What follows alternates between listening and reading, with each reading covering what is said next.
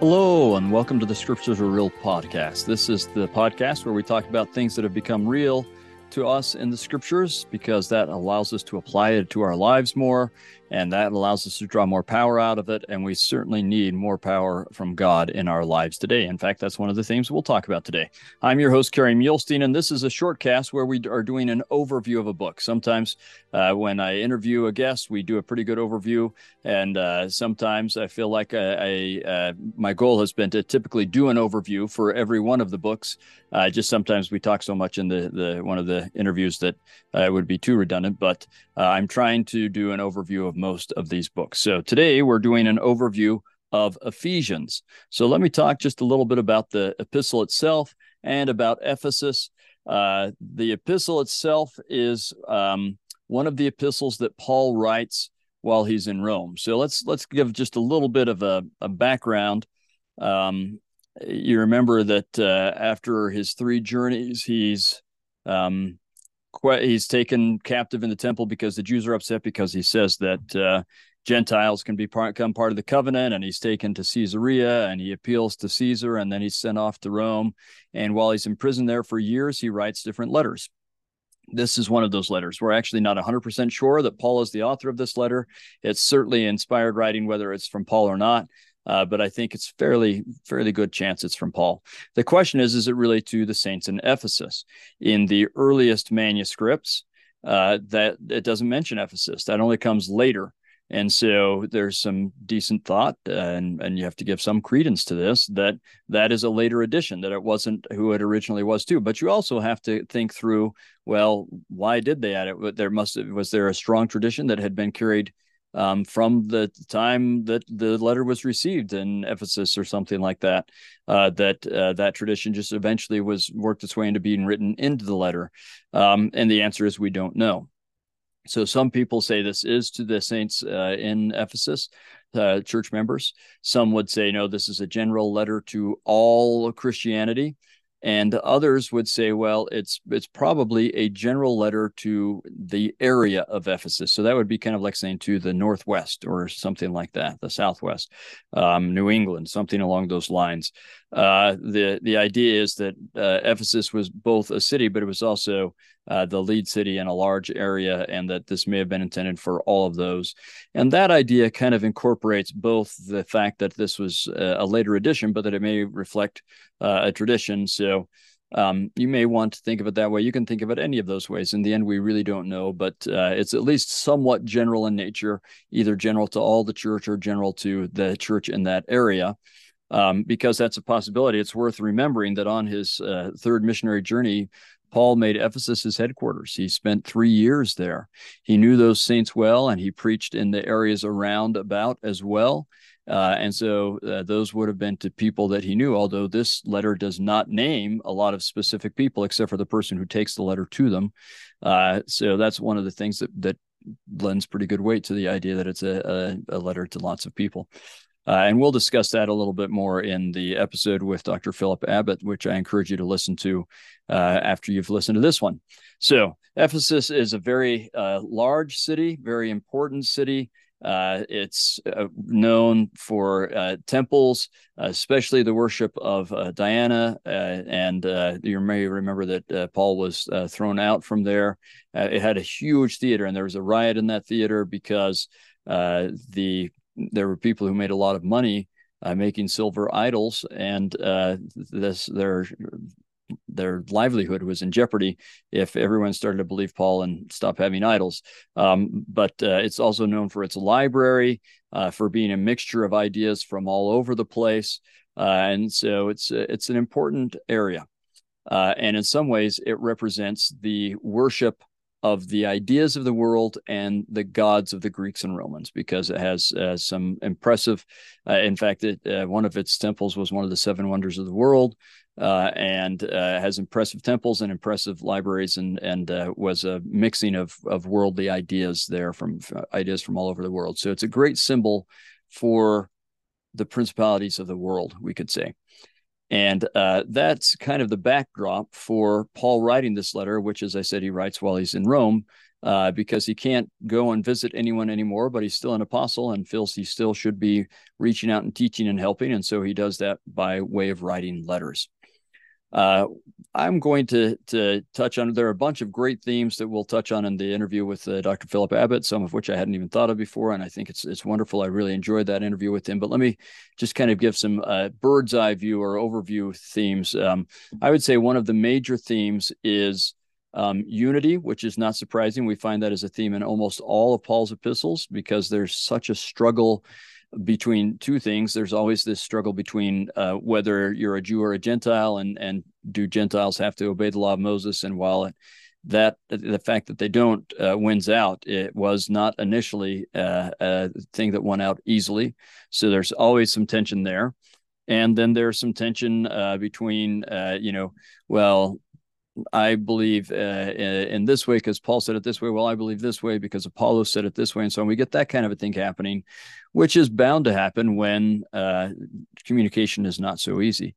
So even about beliefs, there's not great unity. And so Paul is always talking about unity, but he will also have a strong theme in this letter of leaving the world behind and taking on us the things of God by the grace of Christ and the help of the Holy Ghost.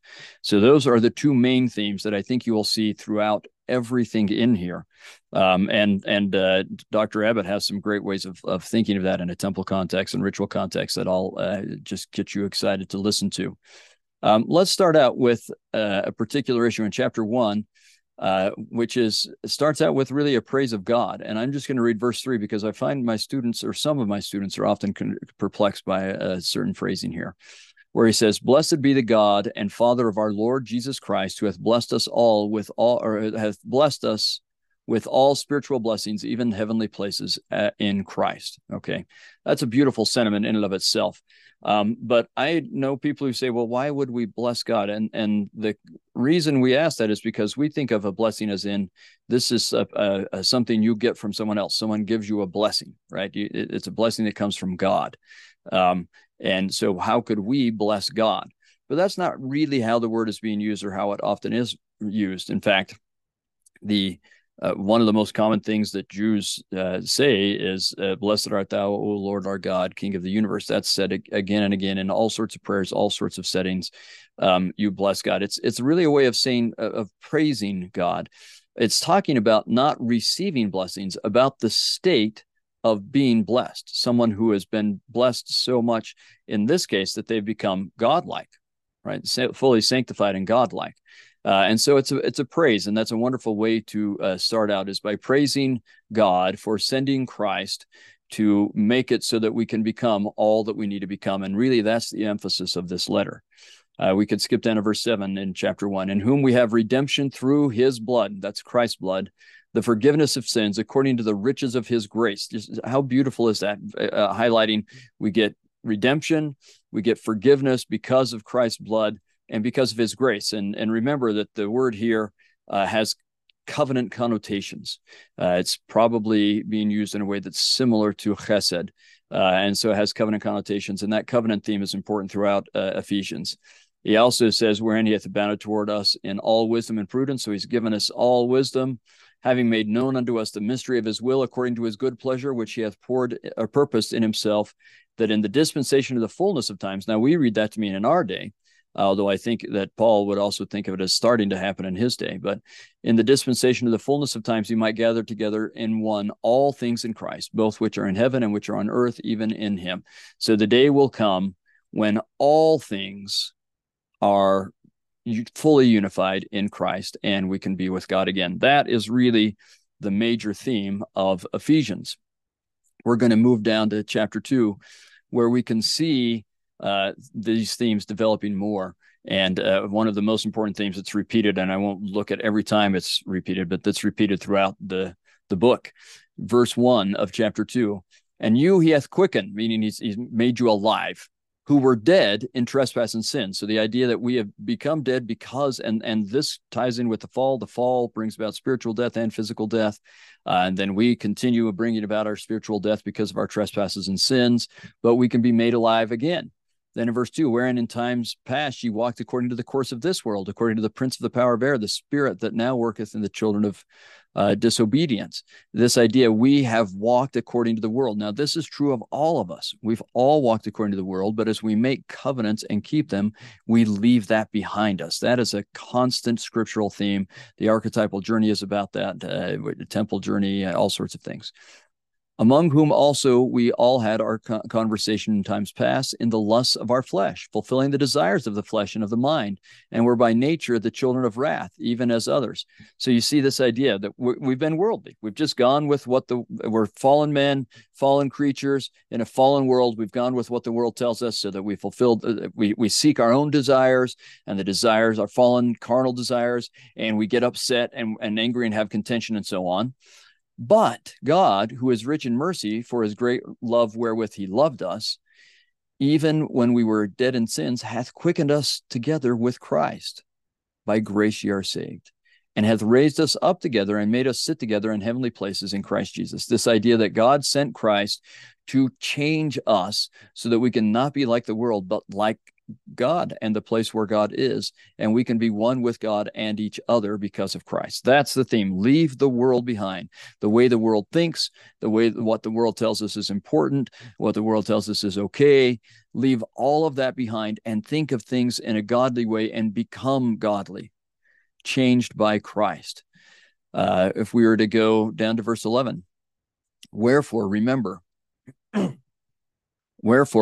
that ye, being in time past Gentiles in the flesh, who are called uncircumcision by that which is called circumcision in the flesh. So he's saying you weren't born of the house of Israel. And so Israelites called you goyim, or Gentiles, right? So you weren't of the covenant, but now you are of the covenant. That at that time you were without Christ, being aliens or foreigners from the commonwealth of Israel. So not being part of Israel or of the covenant people, and strangers from the covenants of promise, having no hope and without God in the world, right? But then the idea is that, and that's the truth, the case, even for people born in the covenant, even for people, Israelites or whatever, if we're not really making and keeping covenants, then in one way or another, we are not part of the house of Israel. We're foreigners. But we can become part of the house of Israel as we make covenants and are changed by Christ and the Holy Ghost, which starts at baptism. So this is that powerful theme, so that we get down to verse 18. For through him we both have access by one Spirit unto the Father. Christ and the Holy Ghost bring us unto the Father. Now, therefore, ye are no more strangers and foreigners, but fellow citizens with the saints. In other words, you are covenant people, sanctified by Christ and the covenant and the Holy Ghost. That's what the saints is, people who've been sanctified, and of the household of God. We'll talk about that in the interview with Philip as well. And you're built on foundations of apostles and prophets, Jesus Christ himself being the chief cornerstone. So that's how it starts, is through God's church and the rituals and ordinances of that church, and the power of Christ and the Holy Ghost allow us to have unity with each other and with God. That's the theme, the big overview. We can get that again in chapter 3. Chapter 3, he really talks about how, and I'm so glad I've been a tool in being able to bring you to Christ, bring Gentiles to Christ. That's been my job, is to bring Gentiles by Christ, or to Christ. And then he'll kind of close this chapter up by some beautiful verses where he says we have boldness in verse 12 and access with confidence by the faith of him. Wherefore I desire that you faint not, and so on. We're going to let's just read down to verse 18, that we may be able in Christ, verse 17, through Christ, we can be rooted and grounded in love, and we may be able to comprehend with all saints what is the breadth and length and depth and height, and to know the love of Christ, which passeth knowledge, that you might be filled with all the fullness of God. It is God's love expressed through his Son, Jesus Christ, and their love for us and our love for them, and the gift or grace, the chesed in covenant relationship with Christ and God, we make that with God, that can bring us to God and allow us to receive the fullness of God. Then he goes on in chapter 4 and describes what we're like when we're changed. We should be lowly and meek and long-suffering, and we forbear in love, and we have unity. We're one in spirit and in all the different elements of the church, and we acknowledge we're one in God. And then we get some interesting stuff here. Verse 7, But unto every one of us is given grace according to the measure of the gift of Christ. So this grace, or this enabling power that comes through covenant relationship, or chesed, is going to come through Christ. And then we get in verse 8 this focus on that he ascended up on high, and I love this phrase, and he led captivity captive. So he made captivity his own captive. He conquered captivity, as it were, and he gave gifts unto men. Now he that ascended, what is it? But he also descended first into the lower parts of the earth. But he that descended is the same also that ascended up far above all heavens, that he might fill all things. Now, Dr. Abbott is going to have some great things to say about that. I love how he explores that. I'm just going to highlight that this also ties into themes we see elsewhere in the epistles. In particular, we'll see it in Hebrews, this idea that he who was above all things had to descend below all things, and that allowed him to take us and lift us back up to where he had been. Now, there are other elements of this that Dr. Abbott will express that I think are absolutely correct, but I think that that's also a theme that this epistle has in common with other things. And then he tells us in verse 14, because of this, if we really are leaving the world behind and we're changed in Christ and unified with God through Christ, then we're not children tossed to and fro and carried about by every wind of doctrine and by the sleight of men and cunning craftiness whereby they lie in wait to deceive. What a description of what happens in our day. There are so many people who are members of our church, who have been members of our church, who are tossed to and fro by every wind of doctrine and the cunning craftiness of men, all the sophistry and the things they say. And we're so convinced by them that even though we've given up the world and we're following Christ, we're enticed by the world again. We're seduced by the world and the way the world talks. And we leave the love of Christ and adopt the love of the world again, which is going backwards. In any case, if we do that, if we aren't tossed to and fro, but we're steady in believing the doctrine of Christ is taught by apostles and prophets and so on, then we're speaking the truth in love, and we may grow up into him in all things, which is the head, even Christ. And that brings us to some of the powerful verses, verse 24, and that you put on the new man, which after God is created in righteousness and true holiness. So that's being a new creature in Christ. You are changed. You are a different being. And thus you put away lying and you speak truth, and you're not angry and you don't sin and you don't have wrath and give place to the devil, but instead, and you don't steal and so on, but instead you act in truth and love and peace.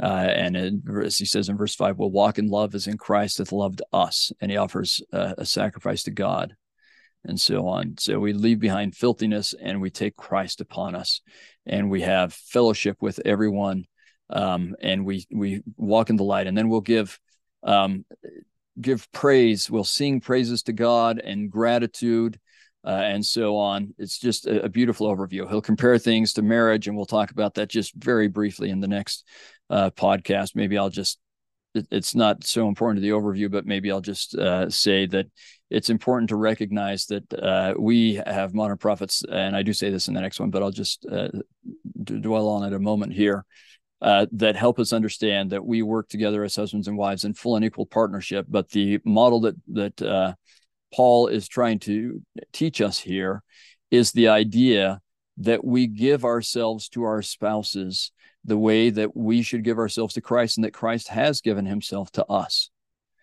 That's the model. That's what it's like in families.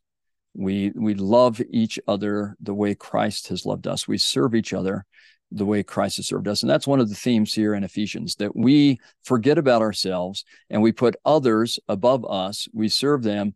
Most of all, we serve Christ, but we serve others. And that is part of what we do as we are new creatures in Christ. And that brings us to chapter 6, where he will hit again on the theme that we have to leave the world behind. And when we do, we get verses like verse 12, for we wrestle not against flesh and blood, but against principalities, against powers, against the rulers of the darkness of this world, against spiritual wickedness in high places. In some ways, that may be about persecution coming from Rome and other places, but in some ways, this is talking about the powers of the world, this powers of wickedness, of being a fallen man and a carnal nature. That's what we're wrestling against. And so we need Christ in order not only just to leave it behind, as hopefully everyone who is listening to this podcast has at least started to, but it's not a one-time event. We have to do it. We have to keep doing it. We have to endure to the end and take Christ upon us again and again and again, and be changed again and again and again, so that we can leave the world behind and be unified together. That's the the big overview of Ephesians. I hope that's helpful, and it's a little bit repetitive with the next one, but not too much. And there are a lot of great key ideas and things that I'd never thought of that Dr. Abbott brings in that I think just make it come alive in the next podcast. So I'll urge you to listen to that. But hopefully this overview helps you as you're doing your reading to look for those themes of leaving the world behind and coming unified with each other and being unified with God through Christ as we allow him to change us into the kinds of beings who act in a godly way instead of in a worldly way. Thank you so much. I hope this is helpful and that you'll share it with others and that you'll do all those things that will help others to find this podcast and that we just want to be blessing everyone's lives. So thank you.